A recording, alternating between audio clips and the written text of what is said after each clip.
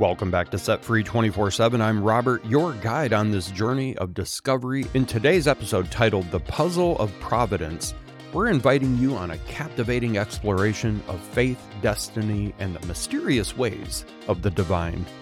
We begin with a profound narrative from the Gospel of Matthew, a parable that challenges our understanding of compassion, service, and the very nature of judgment. It's a story that asks us to reflect deeply on how we treat the least among us and how these actions resonate in the grand scheme of our faith. Then we're going to delve into the depths of Paul's anguish in Romans, his heartache and passionate concern for Israel, open up a world of questions about destiny, divine election, and the complex tapestry of God's plan.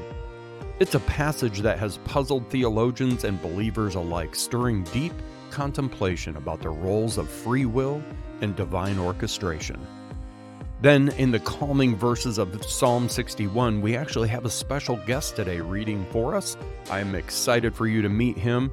We're going to find solace and strength here in Psalm 61, seeking the refuge in the steadfastness of God. It's a heartfelt cry to be heard and uplifted, a universal plea for guidance and protection from the tumult of life. Lastly, we traverse the historical and spiritual journey of the Israelites in Numbers. As we map their wanderings and their eventual arrival at the cusp of the Promised Land, we're reminded of the winding paths our own faith journeys often take. The Puzzle of Providence is more than just a discussion. It's an invitation to grapple with the big questions, to find comfort in uncertainty, and to trust in the overarching plan of a God who is both mysterious and merciful. Join me as we piece together this puzzle, exploring how these scriptures guide, challenge, and even enlighten us on our walk of faith. So let's embark on this journey together, and maybe, just maybe, we're going to find some of those pieces that make up our own puzzles of providence. We'll see you on the other side.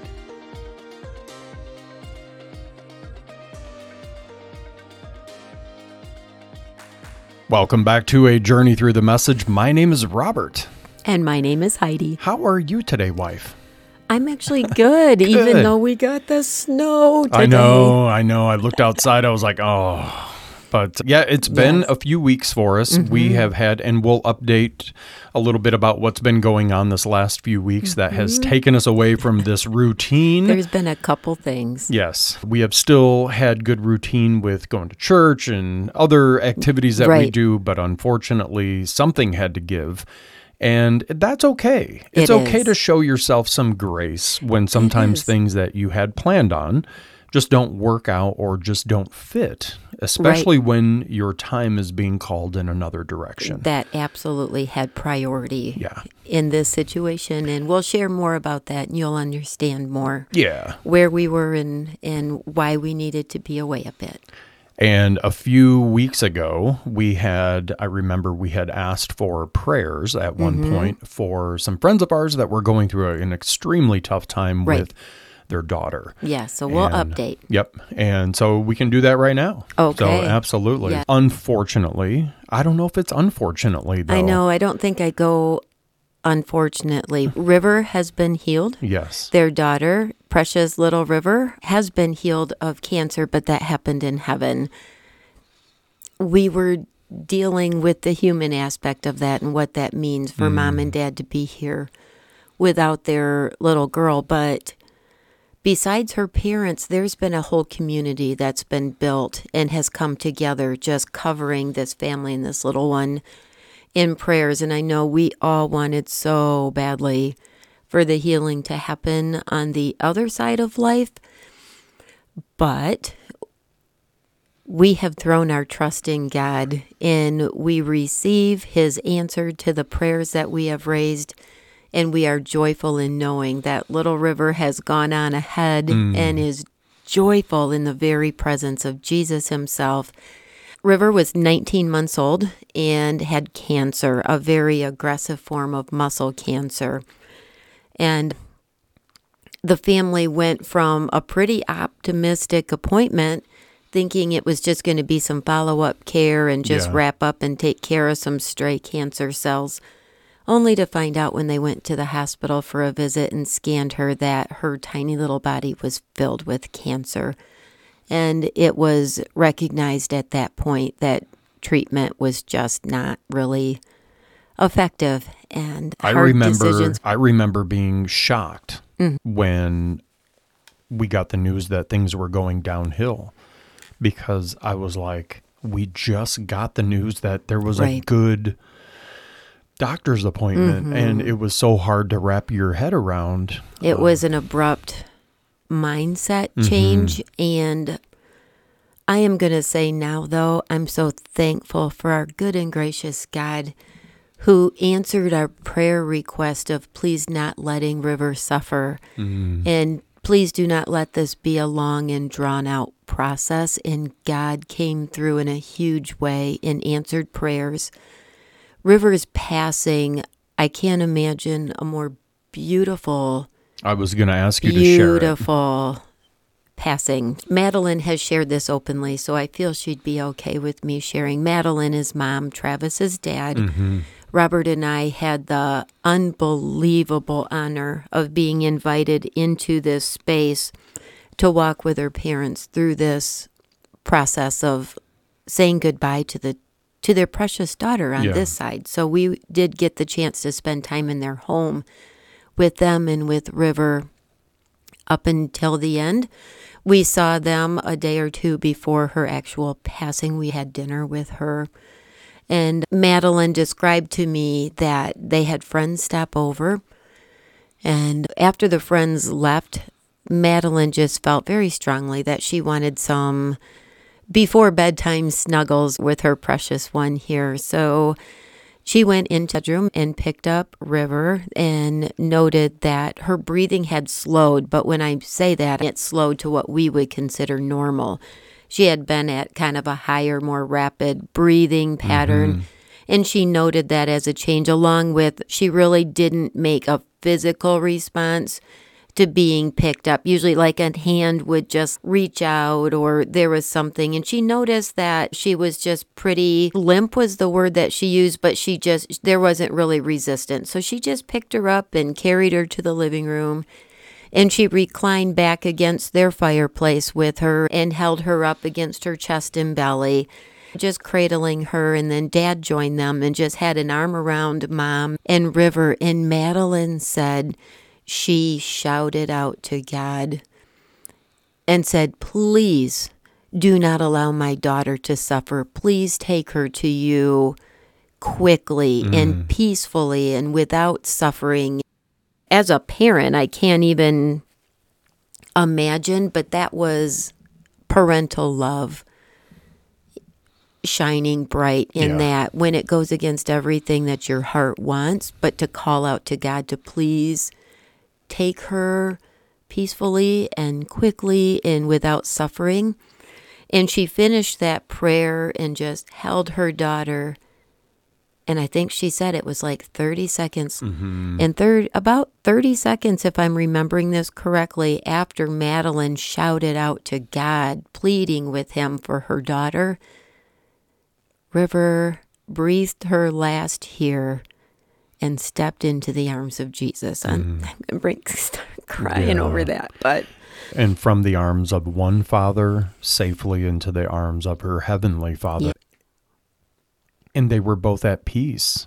Yes. The parents were both at peace with this. As hard as it was, and that part we can't take away. They're human beings, but man, were they strong, and they were so absolute in their love for and trust in their Father God. And they entrusted their most precious thing, their daughter. It's their only child. And they entrusted her to God, and God answered their prayers. And as they were praying, was calling for her that it was time to come home. Yeah. And she left. And I know that Madeline just was overjoyed at that love shown to them by God, because she said we would have gone to bed. And she goes, I don't know what it was that just drove me so much. I just really want to go get her. She was resting soundly and everything, and it was bedtime where they usually would have gone to bed. But something stopped her, and they changed that, and it resulted in just an absolutely precious and beautiful homegoing for River as she was cradled in her mother's arms, and both of them were held by her father. We had a celebration of life for her recently, and I was asked to be part of that, which was just such an absolute honor. But if it's okay, I want to take the time to just describe what happened. The funeral was beautiful and just so appropriate for it. When you walked in, there was a riot of beautiful flowers and balloon arches and sculptures in pink and white, just filling the spaces, and pictures of River on the screen. There were well over 1,000 of them. A beautiful video played where you got to see who River really was, because cancer wasn't River. River was separate from that. Yes. Cancer was just cancer, that ugly cancer. And from what I could see, she was this joyful, happy, no matter what the circumstance was going through, just always joyful. And an adventurer, and just loved her mommy, loved her daddy, and was loved and doted on and returned by them and her extended family. So we got to see that through the photos and videos. We were invited to go to the cemetery. So we joined the procession. Her tiny, tiny little white casket, which I have to say, they dressed their in in just perfectly adorable outfits like she was just known for wearing. And they tucked in around her all of River's favorite things. And what made me come undone from the get-go was seeing in her tiny, tiny little hand, she was clutching an empty syringe. She always walked around holding at least 1 or 2 syringes, and it was just something that she loved. And it almost to me represented, this was not my healing. These syringes weren't my healing. This was just stuff, and I can carry that around. God was my healing. It was so thoughtfully done. And anyways, her tiny little casket was put into the hearse, and we're following, and probably halfway through, we're on a country road, and we come to a stop. Madeline and Travis then themselves place their daughter's casket on their side-by-side, and River loved going for rides on the side-by-side. Like, she loved it so much. River was driven on their side-by-side to where her final resting place would be, through the town that they walked through all the time and spent time in, past and through where all the schools are, and past the play yards, and down the main street, and then to the cemetery. And when they got to the cemetery, Madeline and Travis themselves carried their daughter's body to the graveside. And we had a beautiful ceremony and little service there, and our good friend Mike Simmons, just a lovely man, did an amazing job. Just said some beautiful words there. And he gave us a time where we could all call out our final words that we wanted to say to River, and it was so beautiful. I've never witnessed that. And then I saw love by parents demonstrated in a way I have never seen in my life. They made the decisions that they wanted to be the ones to lay their daughter in her final resting place. They didn't want it done by strangers.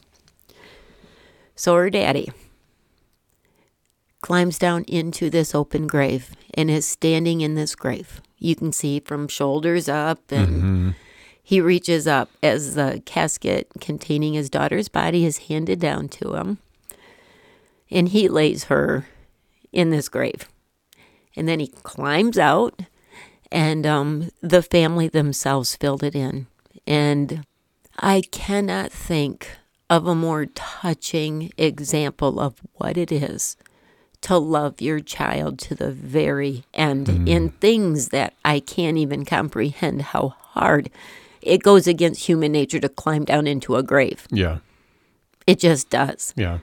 But they did it, and then they covered her, and for them, they said that was exactly what they needed. It was that final bit of closure here on this side, and it was absolutely everything they could do to say, River, we love you so much. Yeah.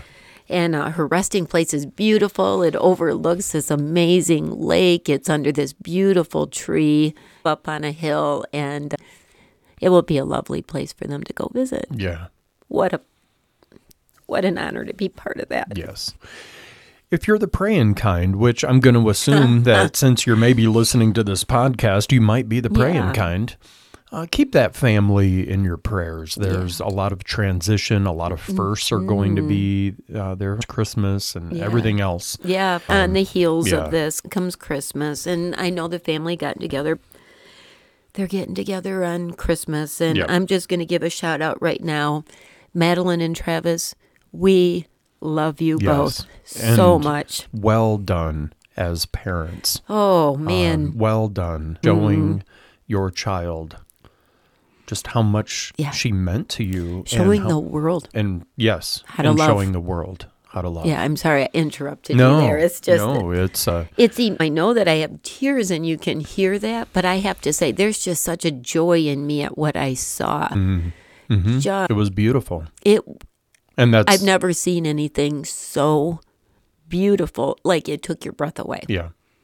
That display. Yeah. And if the world could take from that lesson just how to treat people in general, I'm not saying throw them in a hole and cover them all up, but just being able, even when it's uncomfortable, even when it goes against maybe something you're comfortable with, but stepping outside of yourself because of your compassion, your empathy, your heart for and your love for the people around you. And I think that they really were such a powerful witness and testimony to that. And I don't think that could have come from any place other than their incredible confidence and trust in God, even when it meant they had to say goodbye to a daughter they wanted nothing more than to make a lifetime of memories with.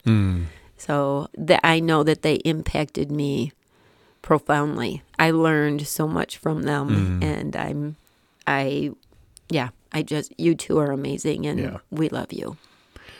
We're going to go into prayer. Yes. And then we got a few other things that we're going to touch on. And we have a special guest this episode that we're going to introduce here real soon. So I'm excited when we get to this, because when you hear the situation. Yeah. So, Father God, thanks so much for being our God, for being our Father, for being the one that we know we can trust and run to when things don't make sense, when life gets hard, when life gets stupid, when we want to shout and scream. We know that you are our rock, and we thank you for not turning your back on us, but for making a way, for allowing that path back to you. And then you give us that little thing, that peace, that hope, the love. And it's those things that start to build us back up again. When we rest in whose we are, when we recognize that you've got this, you're in control. So, Father God, bless our reading today, bless our listeners, and bless our special guest that we're going to introduce here in just a second. So thank you so much for this opportunity to read your word and just tell people about the difference that it's made in our life. Yes. So thank you, Lord, and we will talk again soon. Yes, we will. Amen. And I'm not going to go into great detail or depth, just because the story is different. And in your prayers also, pray over our friends Neil and Abby, who around the same time as River passing, suffered the loss of their grandchild at 8 months old. And it's been utterly devastating to their family. And they just really need your prayers poured over them so they can find their peace in the midst of the storm that they're going through. Yeah. So I wanted to acknowledge that because there's been multiple heavy things There that has we been. have. And 2 weeks ago today, we lost our dog. I know. We woke up in the morning. Nutmeg was doing quite poorly for about a week. She was Lots declining. of seizures. We knew it was coming, but my goodness, she was a special one, and I know she was special to Robert. She loved Robert more than she loved me. That was my dog. Have a little bit of a grudge. Not really. I adored seeing you with her, and I adored seeing her with you. It was very obvious that there was something with you and her that she settled differently. And I was glad to see that. I was so thankful that she got to spend the rest of her life here with us, and we took her on those adventures. I love being able to share that. She has traveled cross country with us. We climbed a mountain with her in a pack up to the summit. She's been to the ocean. She's been in a mountain wildflower meadow. She traveled like a champ, and she was a good girl because we smuggled her into places we weren't supposed to have dogs, but... And even though she was blind, there were times when we would have her like out on the beach, and we have some pictures of this. Oh. We would be out on the beach or up in like the flower area up there, and she would be smiling. Where she was smiling. It was just joy. So we still miss her. I still wish I could hear the sound of her coming. Each dog has a unique sound, and one of our other dogs will still find a toy, or there was a blanket that I hadn't washed yet that Nutmeg had usually laid on or played with. And I watched my other dog just lay down on her blanket, or she picked up that toy and she immediately went up to the sofa and curled in a corner around that toy. Yeah. I've also seen her sniff it and get excited, and then she started searching the house, and that broke my heart because I knew that she was looking for her. So there's still those things, and, I know. And we miss them. Yep. But that day wrapped up with a bit of an adventure, and God says, I'm going to throw something else to change your mind. There's no dull moments. But we're glad to be back. We are so glad to be back. So you are going to be reading out of Matthew. So what's the chapter and verses you're I am reading in Matthew 25. I'm starting at verse 31, and I'm going to read to the end of the chapter. We're talking about some sheep and goats. All right. Now, I love them both, but I'm going to say you probably would rather be one than the other. You'll figure it out by the end. When he finally arrives, blazing in beauty and all of his angels with him, the Son of Man will take his place on his glorious throne. Then all the nations will be arranged before him, and he will sort the people out, much as a shepherd sorts out sheep and goats, putting sheep to his right and goats to his left. Then the king will say to those on his right, Enter, you who are blessed by my Father. Take what's coming to you in this kingdom. It's been ready for you since the world's foundation, and here's why. I was hungry, and you fed me. I was thirsty, and you gave me a drink. I was homeless, and you gave me a room. I was shivering, and you gave me clothes. I was sick, and you stopped to visit. I was in prison, and you came to me. Then those sheep are going to say, Master, what are you talking about? When did we ever see you hungry and feed you, thirsty and give you a drink? And when did we ever see you sick or in prison and come to you? Then the king will say, I'm telling the solemn truth. Whenever you did one of these things to someone overlooked or ignored, that was me. You did it to me. Then he will turn to the goats, the ones on his left, and say, Get out, worthless goats. You're good for nothing but the fires of hell. And why? Because I was hungry, and you gave me no meal. I was thirsty, and you gave me no drink. I was homeless, and you gave me no bed. I was shivering, and you gave me no clothes. Sick and in prison, and you never visited. Then those goats are going to say, Master, what are you talking about? When did we ever see you hungry or thirsty or homeless or shivering or sick or in prison and didn't help? He will answer them, I'm telling the solemn truth. Whenever you failed to do one of those things to someone who was being overlooked or ignored, that was me. You failed to do it to me. Then those goats will be herded to their eternal doom, but the sheep to their eternal reward. This is a very highly quoted chapter by many people in my industry with prison ministry. Ah, yes. This verse and this context here that they're talking about, we reference this quite a bit because it is a mandate. It wasn't a suggestion. Yeah, it's very clear. Not a if you feel like it. And all of those things, it's just being a good human. It's not saying, I need you to feed them and then convert them to your way of Christianity. It's not saying you have to give someone a drink and then you have to catechize them and make sure that they know the Heidelberg Catechism. Or it's not saying they were homeless and you gave them a room, but then you required them to do this, that, and all these hoops to jump through for that gift. It's saying simply be a good human. Yes. And don't forget about people that have it worse off than you. It doesn't say anywhere in here, only do this for people who think just like you. Only do this for people who believe like you. Only do this for people who have their life together. Only do this for the people that... It doesn't say that anywhere. And a lot of us, and I'm going to be questioned because there were times where I haven't done that.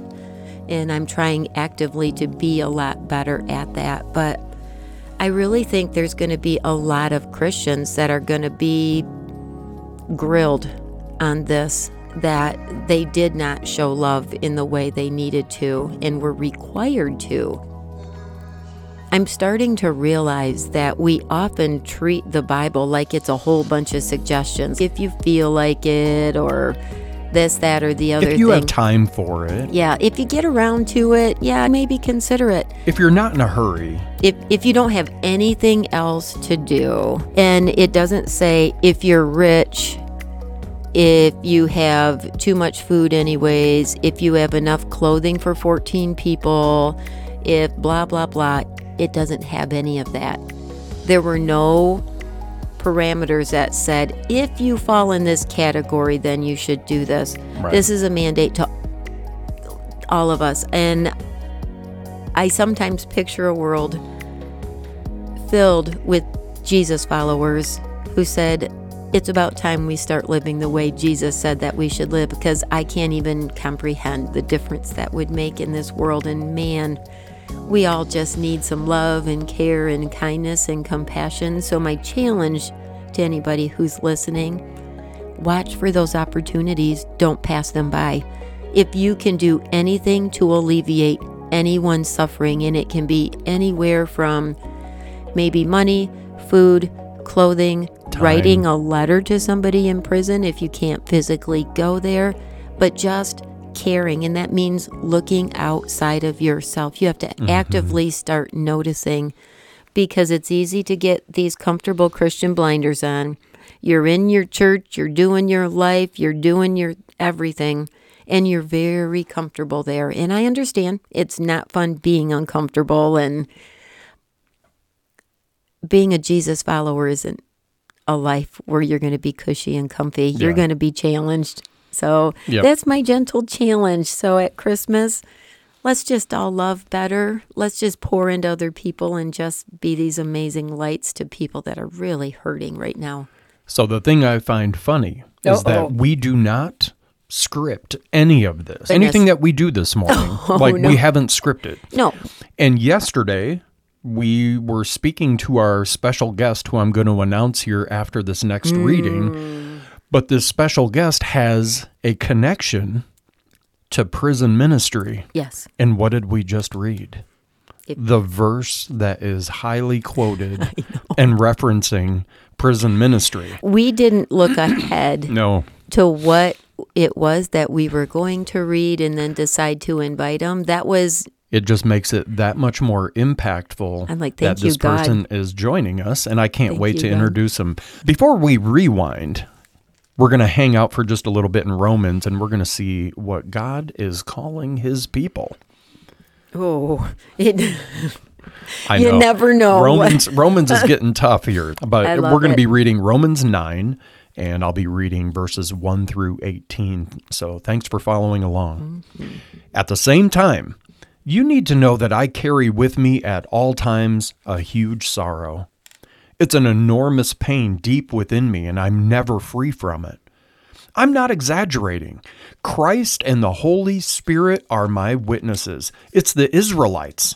If there were any way that I could be cursed by the Messiah so that I could be blessed by him, I would do it in a minute. They are my family. I grew up with them. They had everything going for them: family, glory, covenants, revelation, worship, promises, to say nothing of being the race that produced the Messiah, the Christ, who is God over everything, always. Oh, yes. Don't suppose for a moment, though, that God's word has malfunctioned in some way or the other. The problem goes back a long way.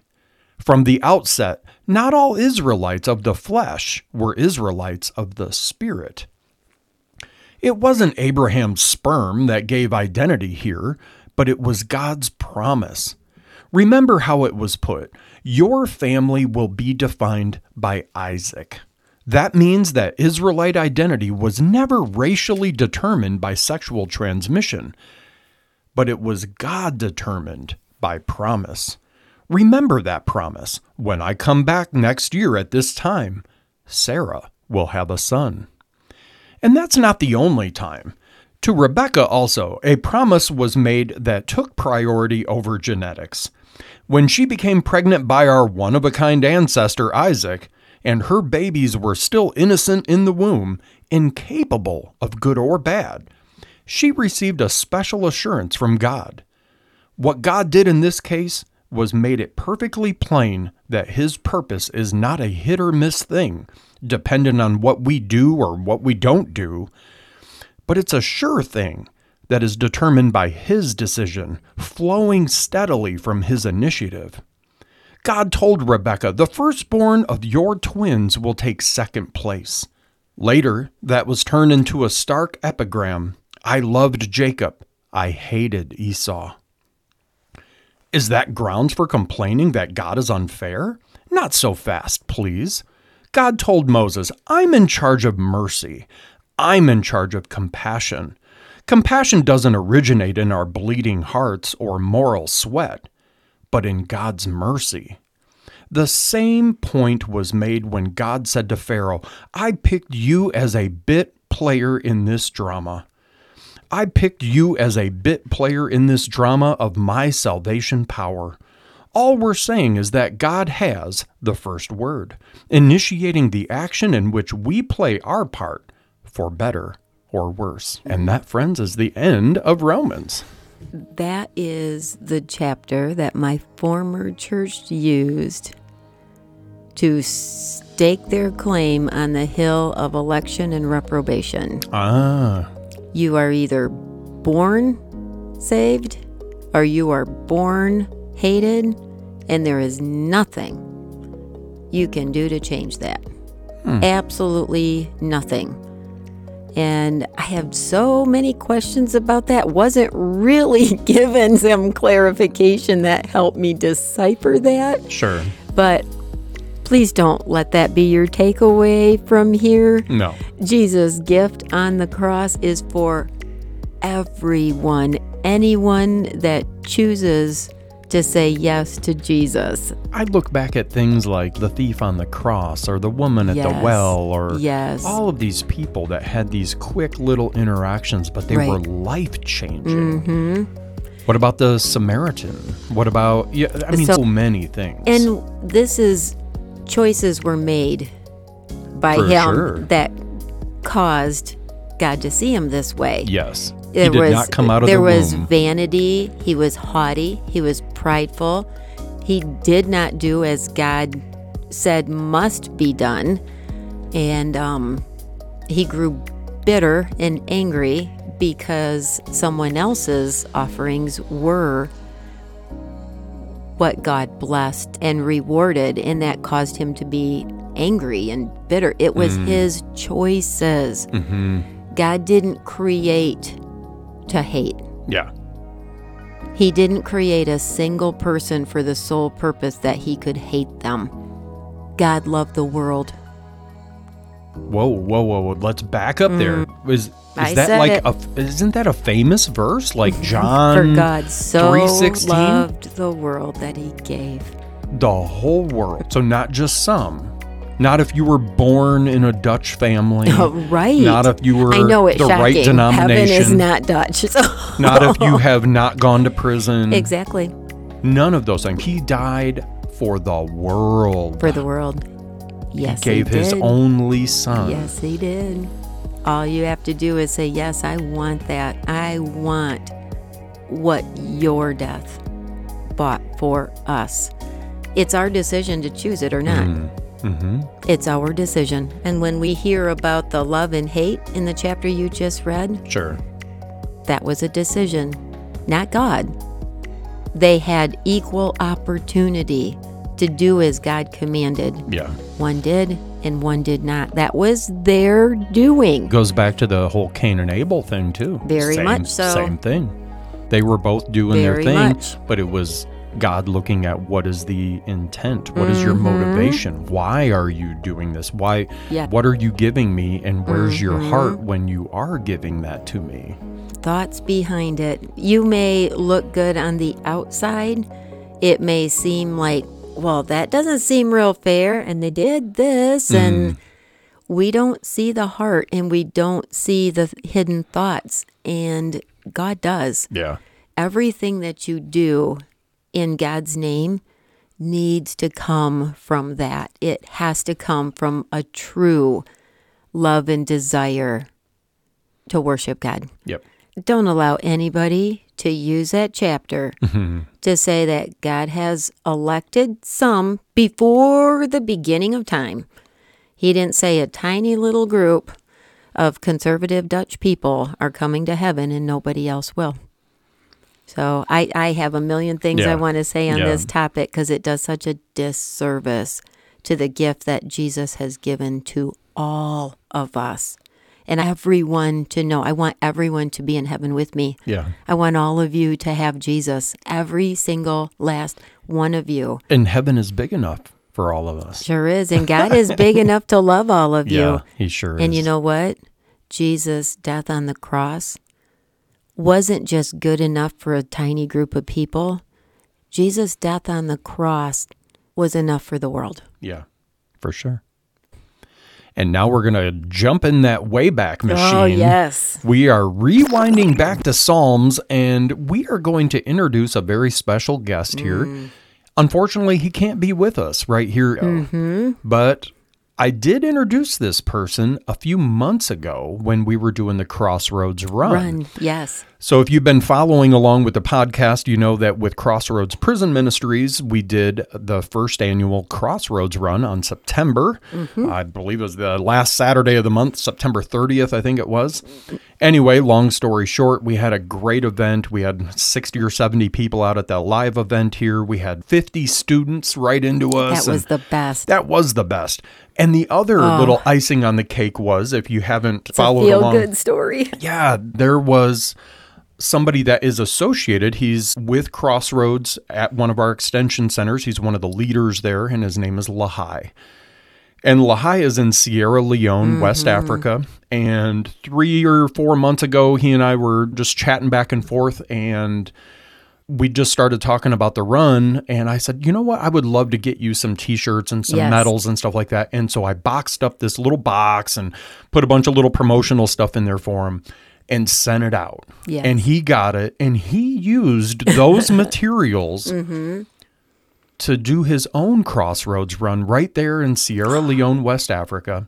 We have, the pictures are amazing. We got all these people just wearing our shirts with the shirts running with the medals. Through Africa. It is just super glorious. Cool. And the cool thing that happened is he used that as a fundraiser and was able to raise around $320, $350, something like that. So can you explain to everybody that this is not to be thought of with our American mindset? Because you'd be like, oh, that's not that much. We may think, oh my goodness, that's, okay, a couple $100, whatever. But let's put this into perspective here. That $320 is literally a year's worth of wages there. So think about $40,000, $50,000. That's what that's equivalent to there. So he did some amazing things with so little. From people who have nothing, as we would see it often, that have nothing extra. And they gave. They did give. And it was beautiful. Oh. And so he and I have stayed in touch. And I was thinking earlier this week, I said to my wife, I said, I think I would love to have Lahai on the podcast. Yes. Just reading a psalm or something like that. And we were preparing for, doing this today. And so I messaged him the other day, and his phone isn't working right now. There's some serious issues in Sierra Leone. Yeah, stop and look it up if you have the time. They had a prison break there that was extremely bad. There's a lot of unrest in the city. Medical care hard to get to. His wife is 6 months pregnant. It's become unsafe and downright dangerous. And he's not able to do the work that he does for our ministry with Crossroads because the prison right now, I believe, is shut down. So I don't want to say a whole lot more about it because I don't know a lot of the specifics, but I just know that it's a volatile situation. Right. It's not very safe. And he has reached out to our ministry and also to me, and I'm sure other people, just for prayers and support. Yes. And so I thought it would be cool to have him come on and just read a little bit from Psalms. And so today's psalm was Psalm chapter 61. I read through it before I sent it to him. It's only a few verses, but these verses are very impactful. And if you think about it from the situation and the perspective that he's in right now, then you will see and hear the power of these words. So I'm going to turn it over here now and loop in the recording that we have from Lahai. And after he reads, I would love to pray over him in his home. I just feel that I need to do that. Absolutely. So here we go. Lahai is going to be taking off now with Psalm chapter 61. Yes. 61. God, listen to me shout. Bend an ear to my prayer. When I am far from anywhere, down to my last gasp, I call out, guide me up high rock mountain. You have always given me breathing room, a place to get away from it all, a lifetime pass to your safe house, an open invitation as your guest. You have always taken me seriously, God, made me welcome among those who know and love you. Let the days of the king add up to years and years of good rule. Set his throne in the full light of God. Post steady love and good faith as lookout, and I will be the poet who sings your glory and live what I sing every day. That was a beautiful psalm. And the things that just really stood out to me, I'm going to be the poet who sings your glory, the last verse. I'll be the poet who sings your glory and live what I sing every day. And there was some other verses in the middle of it all. I call out, guide me up the high rock mountain. You've always given me breathing room, a place to get away from it all. Again, it's telling God, this is David telling God, he knows what God is capable of.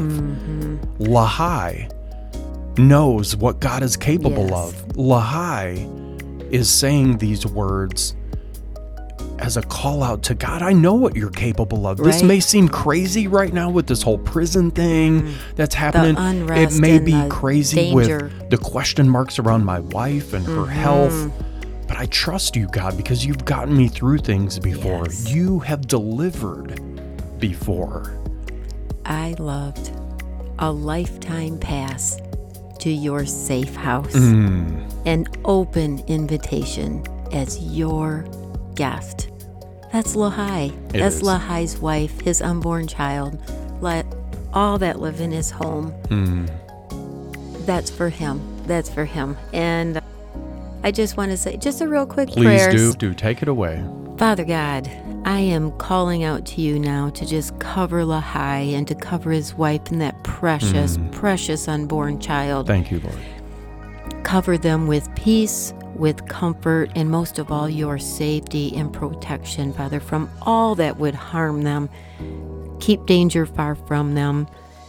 Please restore his wife's health.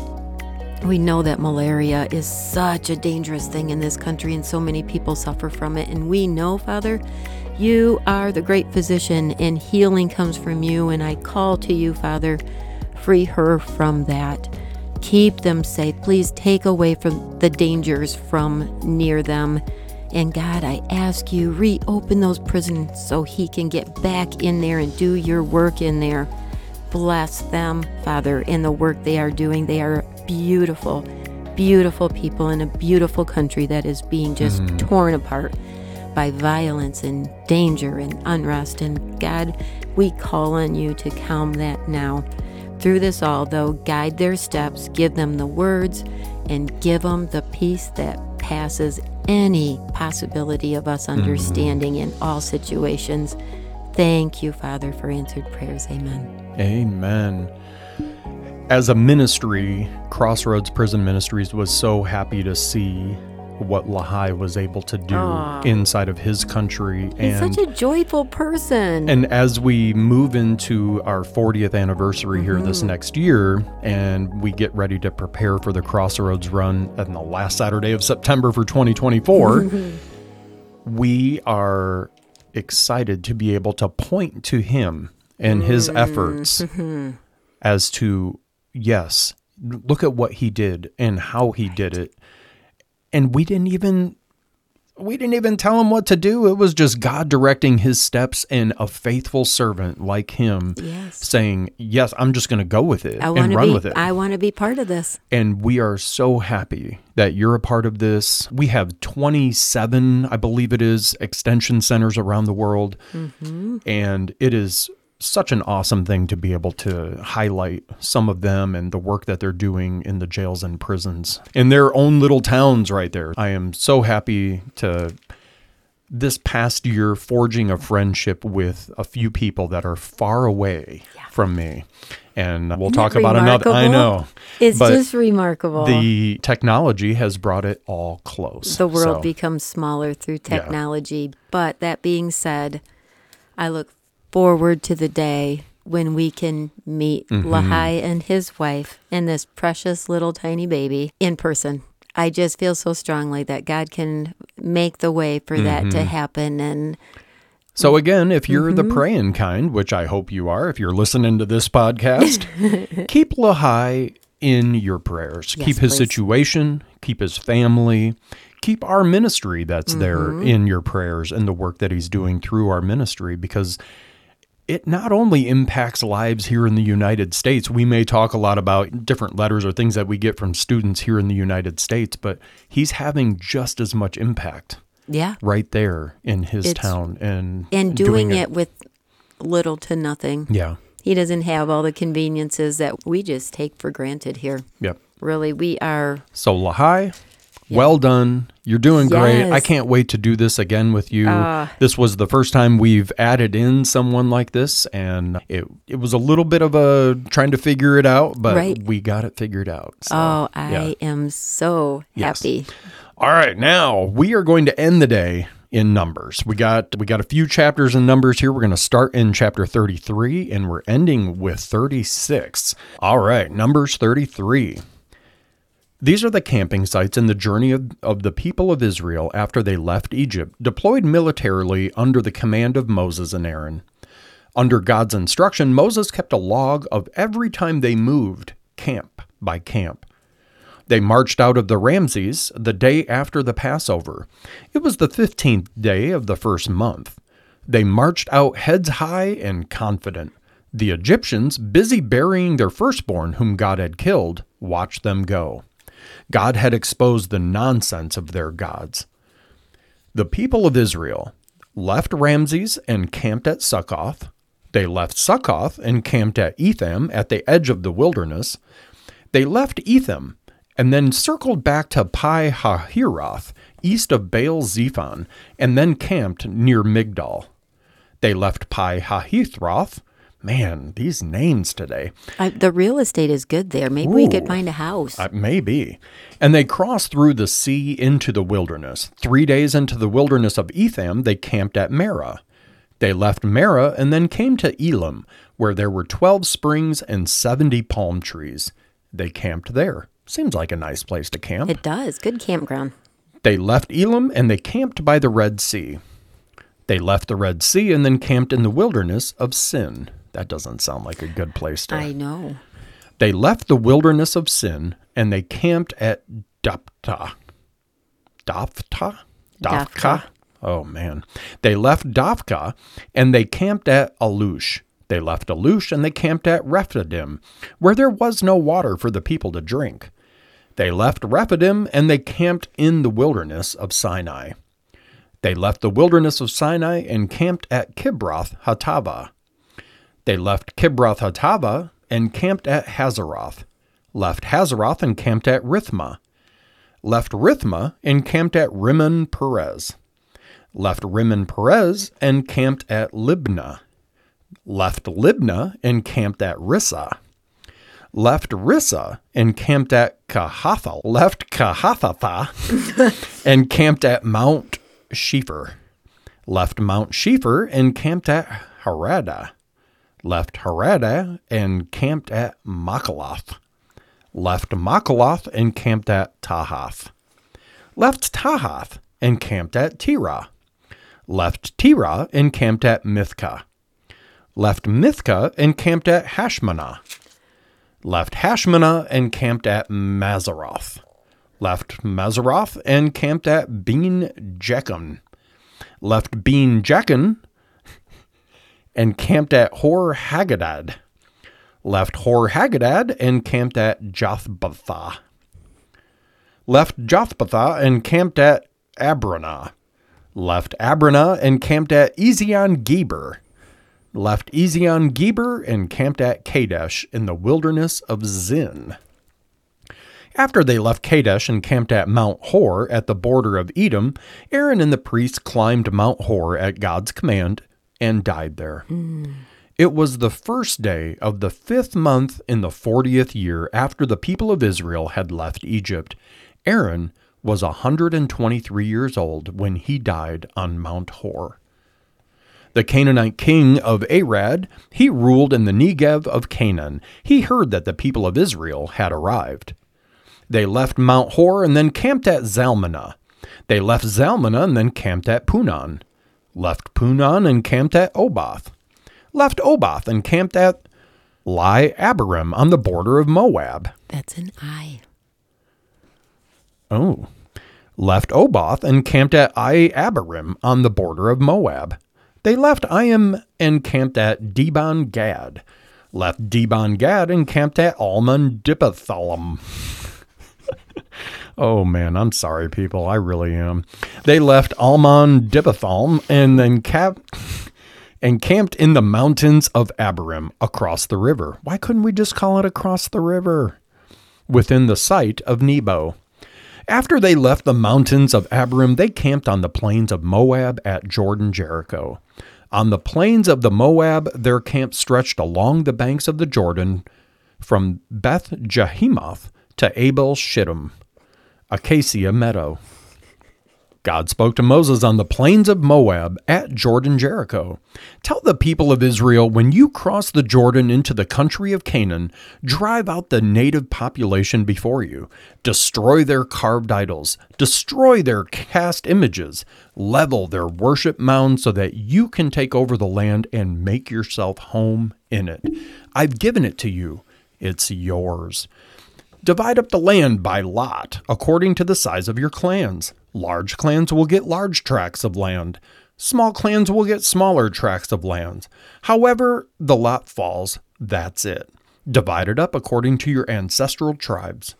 But if you don't drive out the native population, everyone you let stay there will become a cinder in your eye and a splinter in your foot. They'll give you endless trouble right in your own backyards, and I will start treating you the way that I planned to treat them. Now that's that was the end of chapter 33. Camping adventure. Man, that was a camping adventure, and I am sorry if I butchered some names or if that was hard to listen to, but the takeaway that I see from that is they moved and moved and moved and moved, and God was faithful and protected them, made a way, made sure that they had resources, and was leading them to their eventual home where they're going to live. Right. And so there's something to be said for going through the process of attaining something. Instead of, if somebody was to just give you a car, yeah, it might be fun and whatever. Somebody just gives you this really cool thing, whatever it may be. Right. And you didn't work for it, you didn't earn it, you didn't, nothing.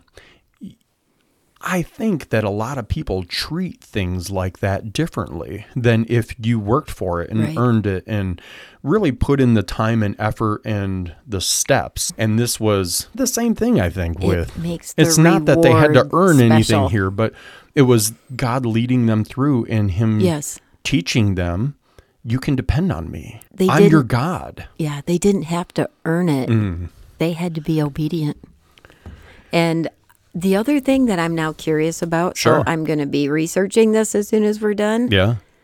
There is a very specific guide that says where they went, where they traveled specifically. Oh, yeah. I'm going to research to see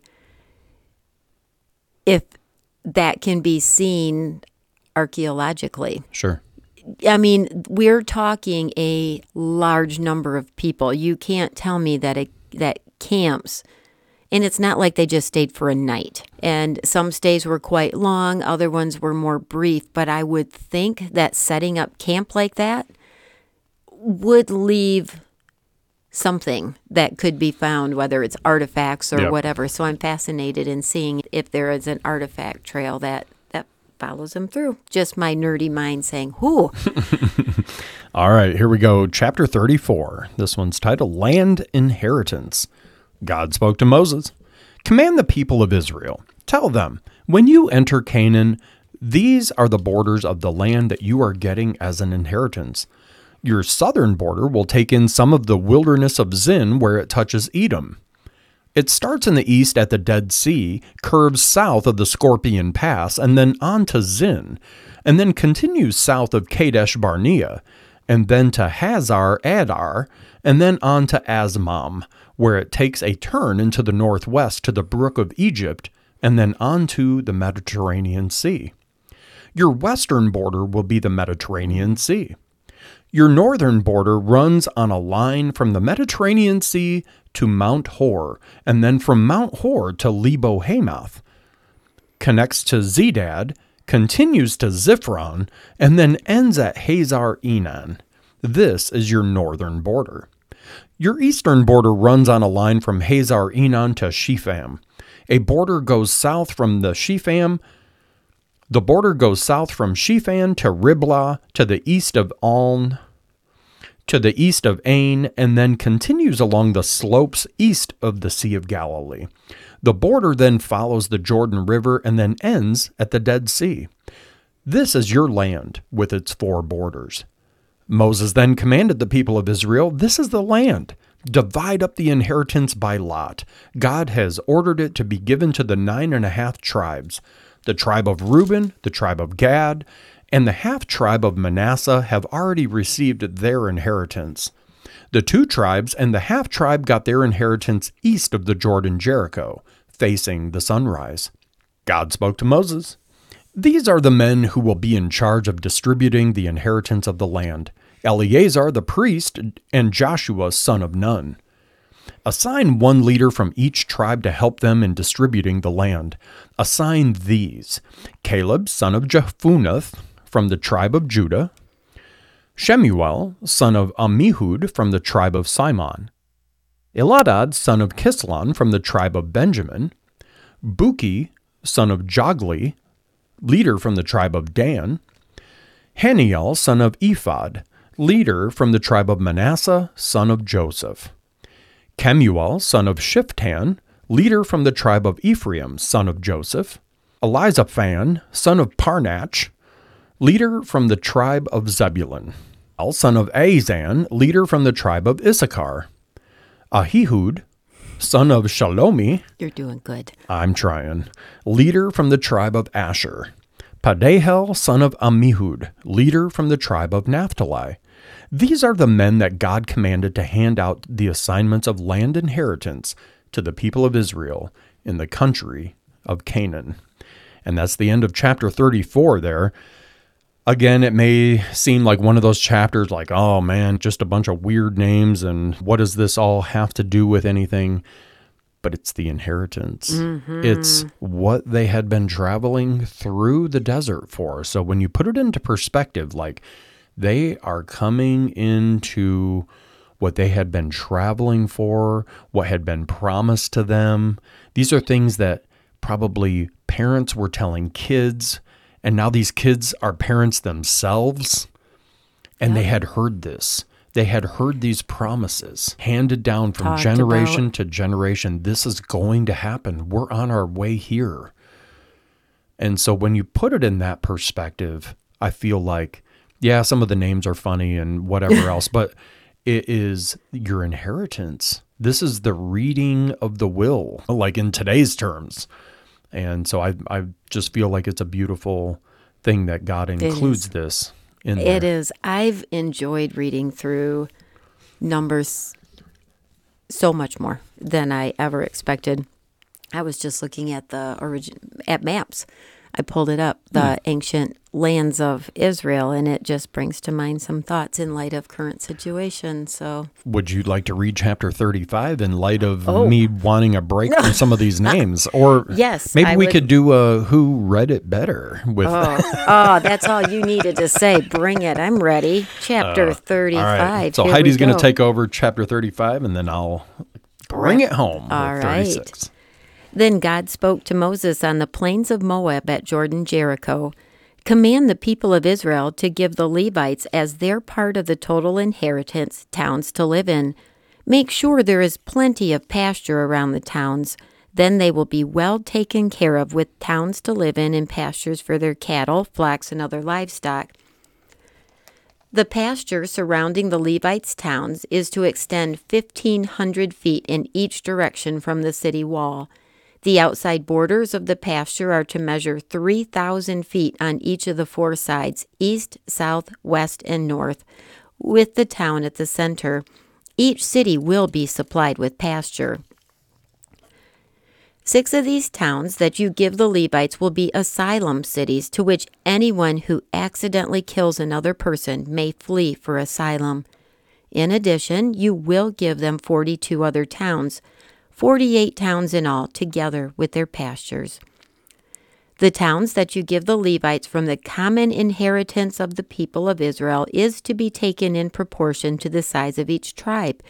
Many towns from a tribe that has many, few from a tribe that has few.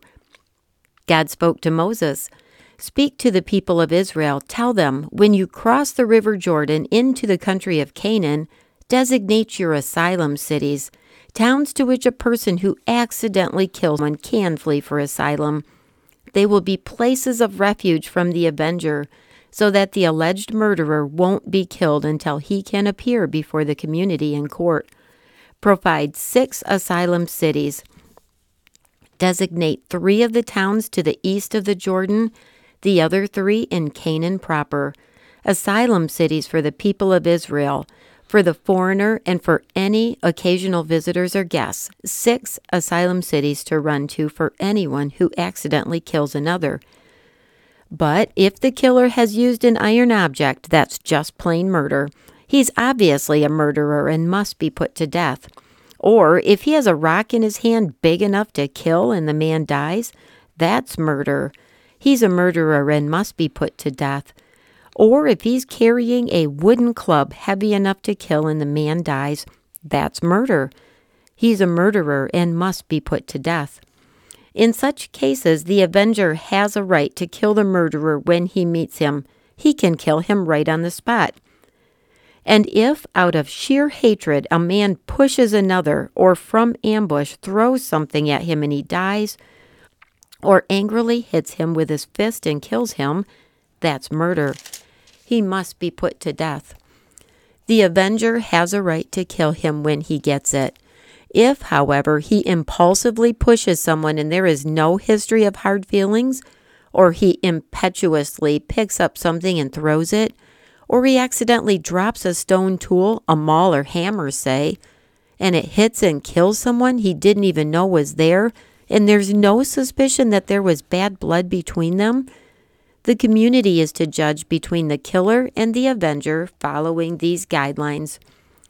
It's the task of the community to save the killer from the hand of the avenger. The community is to return him to his asylum city to which he fled. He must stay there until the death of the high priest, who was anointed with the holy oil.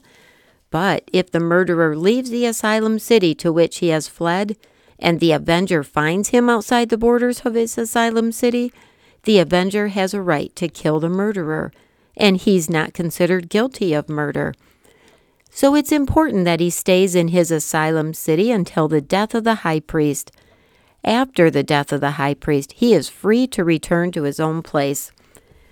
These are the procedures for making judgments from now on, wherever you live. Anyone who kills another may be executed only on the testimony of eyewitnesses, but no one can be executed on the testimony of only one witness.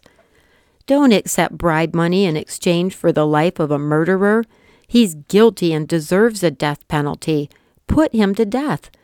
And don't accept bribe money for anyone who has fled to an asylum city so as to permit him to go back and live in his own place before the death of the high priest. Don't pollute the land in which you live. Murder pollutes the land. The land can't be cleaned up of the blood of murder except through the blood of the murderer. Don't desecrate the land in which you live. I live here too. I, God, live in the same neighborhood with the people of Israel. Thank you for reading that chapter. And I have a quick little interjection here from Eugene Peterson about the asylum cities. Yes. That I thought was, just give it a little bit of context here. The institution of asylum cities as laid out in Leviticus is intensely practical. Murderers are not welcome, but neither are those that are seeking vengeance. Our sense of divine justice, of God's will to make things right, is innate, but it is easily tainted with our primal urge to have our own way, to make things right for ourselves. In reserving cities for his attendants, the Levites, God is protecting us from tainted justice, providing places of refuge for people that are in trouble. Note that murderers are not invited to enter these asylum cities. God is not in the business of licensing sin, of indulging violence. Murder pollutes the land, God declares. God is quick to extend grace and to provide a place for those who have caused a death by accident. But those who practice violence and seek the death of others will be subjected to judgment. God does this for us, for the land, and for his own glory. I live here too, he reminds us. I, God, live in the same neighborhood with the people of Israel. Verse 34.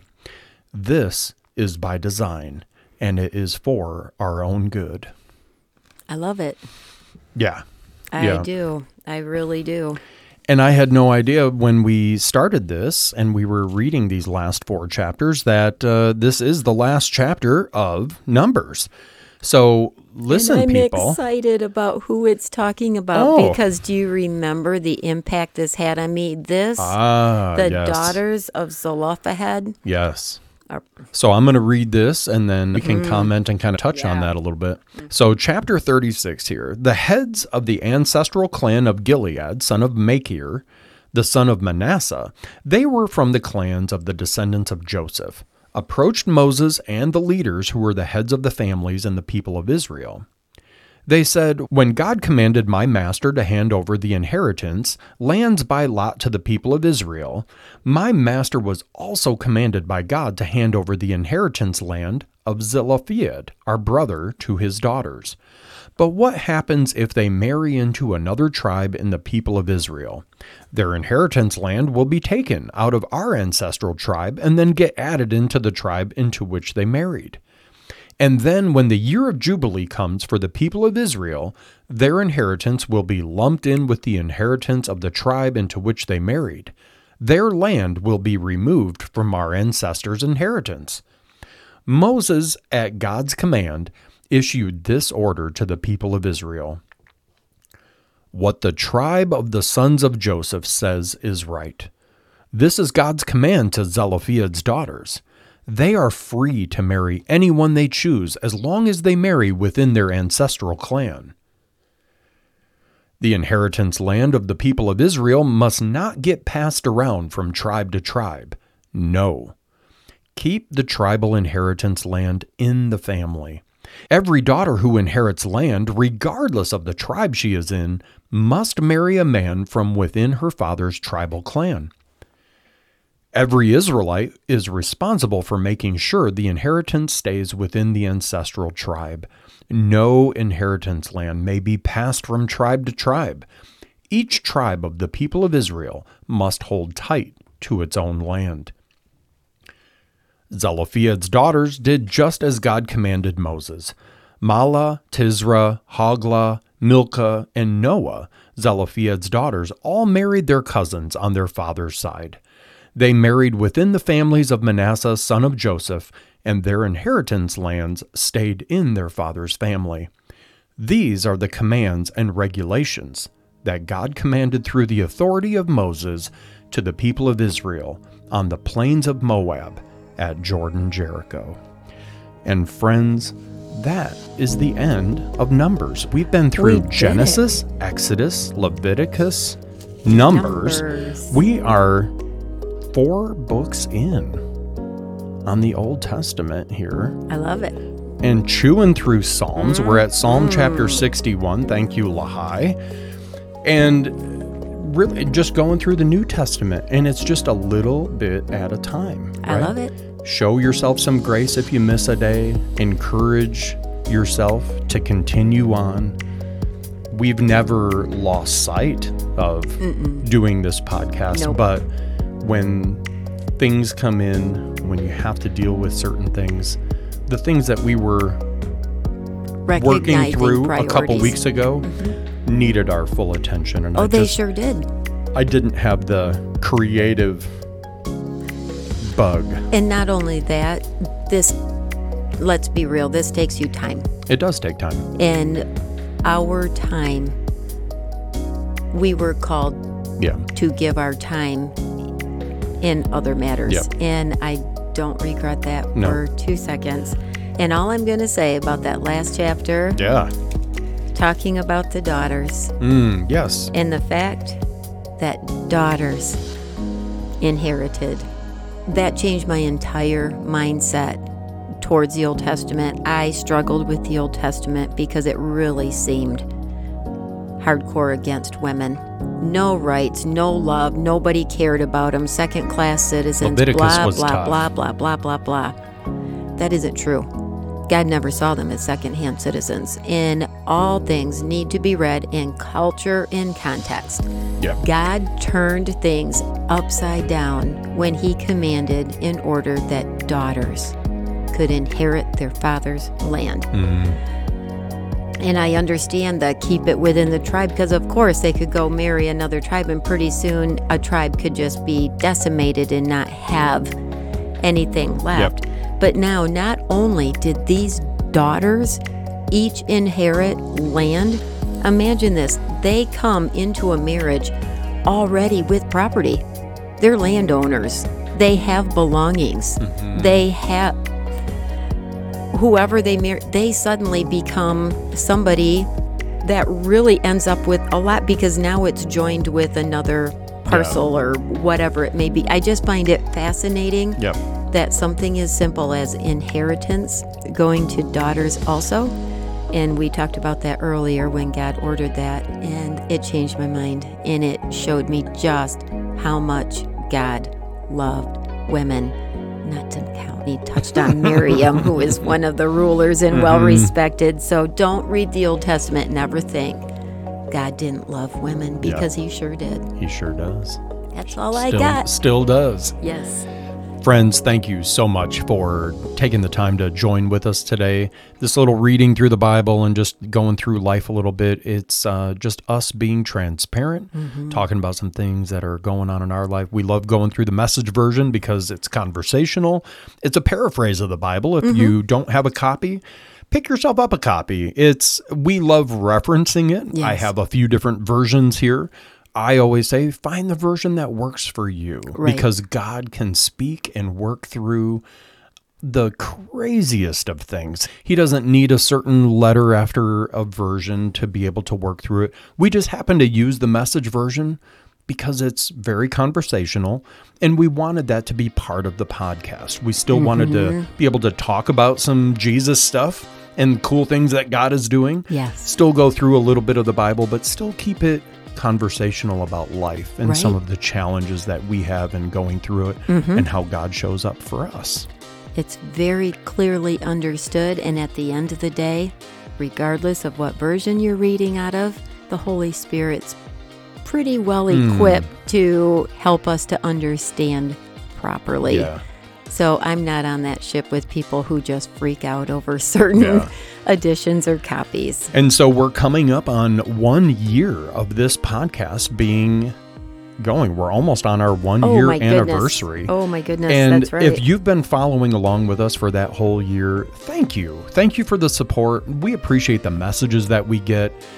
We appreciate seeing people at church that say, hey, we listened to this or that, or talk to you. Maybe we see people from Oasis, the other group.